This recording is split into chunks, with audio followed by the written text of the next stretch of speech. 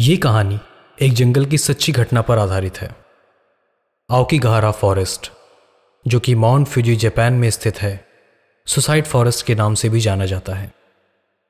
यहाँ हर साल लगभग 30 लोगों की मौत होती है और सन 1950 से लेकर अभी तक 500 लोगों की मौत हो चुकी है। कुछ जापानीज बुक्स में आओकीगाहरा जंगल को मौत की सही जगह बताई गई है। इस बात पे कोई शक नहीं है कि अगर आप जंगल में प्रवेश करते हैं तो आपको पेड़ से लटकी लाशें और जमीन पर हड्डियां देखने को मिले।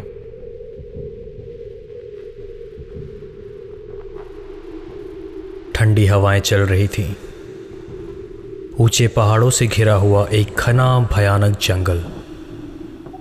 अजीब सी आवाजें सन्नाटे को चीरती हुई अपनी हैवानियत बयां कर रहे थे। रोते हुए भेड़िए और गरजते हुए बादल अपनी तेज आवाजों से जैसे खौफ का मंजर पैदा कर रहे हों। किसी के चलने की आवाज जंगल के सन्नाटे को तोड़ रही थी। सारा अपना रास्ता भूलकर जंगल में खो चुकी थी। वो रोते हुए मदद की गुहार कर रही थी, पर था कौन सुनने वाला। वो काली रात और बादलों से घिरा हुआ आसमां जैसे मानो सारा को अपनी तरफ खींच रहे हों। ऐसा लग रहा था जैसे कई सालों से वहां जीवन का कोई अंश नहीं रहा है। सारा के डरे हुए कदम धीरे धीरे आगे बढ़ रहे थे। वहां दूर दूर तक कोई भी नहीं दिख रहा था तो सिर्फ कुछ जले हुए घर, टूटे फूटे खंडहर जो अपनी आप बीती बयां कर रहे थे।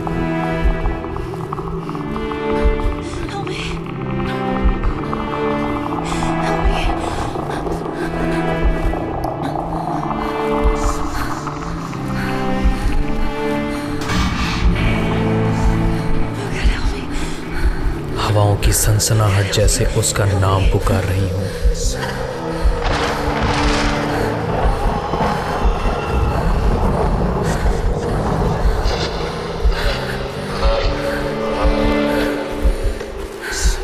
वो चलती रही, दूर और दूर, बहुत दूर।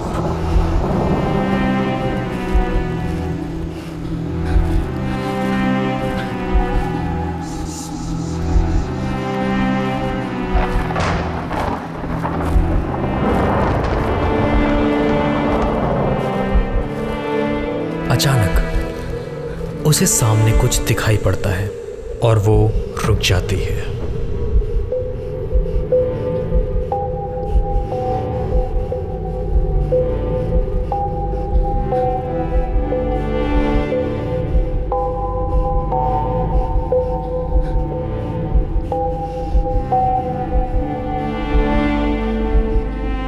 काले पत्तों से भरा हुआ एक भयानक पेड़, जिसकी ऊंचाई इतनी थी मानो पूरे आसमां को ढक लिया हो।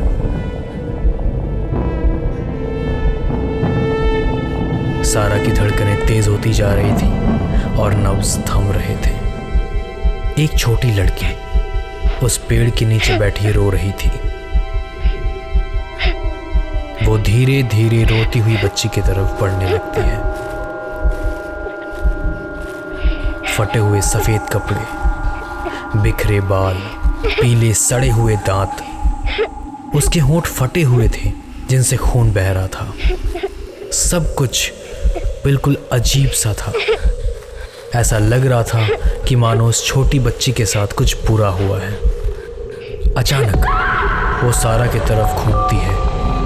खून से भरी हुई लाल आंखें जैसे सारा को मौत की दावत दे रही हों। बिना पलके झपकाए एक टक उसे घूरने लगती है। वो छोटी लड़की सारा को बुलाते हुए कहती है, Could you please help me find my dolly? I lost her and I really want her back. So please help me. उसकी ये हालत देखकर सारा तुरंत वहां से भागती है। आवाज पूरे जंगल में गूंजने लगती है।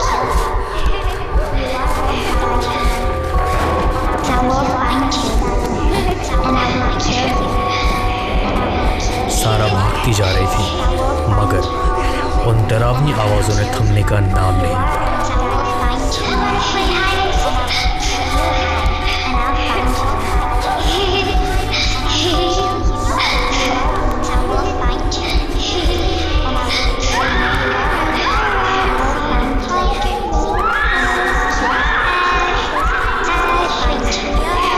सारा थक चुकी थी।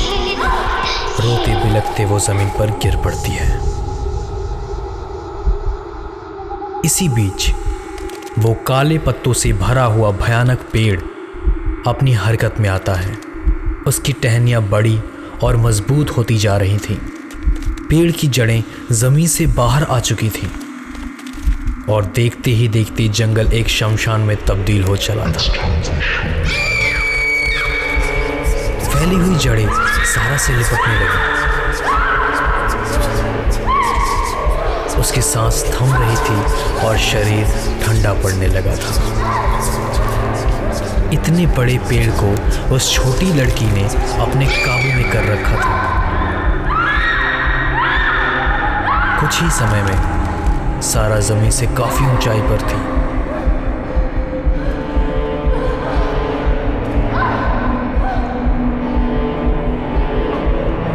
वो छोटी लड़की धीरे धीरे हवा में ऊपर आने लगती है। वो अपने बालों को फैलाना शुरू करती है। काले घने बाल सारा की तरफ बढ़ने लगते हैं। वो सहमी हुई थी और बेबस होकर देखने के अलावा उसके पास और कोई चारा ना था। सारा उन बालों से सिर से पांव तक पूरी तरह से ढक चुकी थी। उसका शरीर काला पड़ रहा था। सारा अपने शरीर में कुछ बदलाव महसूस कर रही थी, जैसे कुछ उसके शरीर में प्रवेश करना चाह रही हो। वो एक बुरी आत्मा थी जो सारा की रूह को अपने वश में कर रही थी।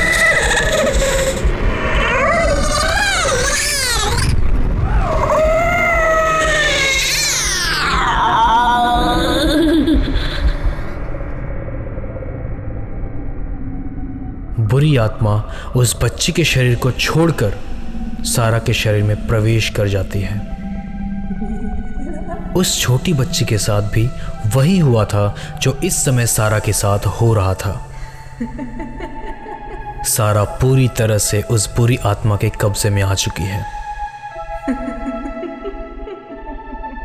और अब वो इंतजार कर रही है अपने अगले शिकार का।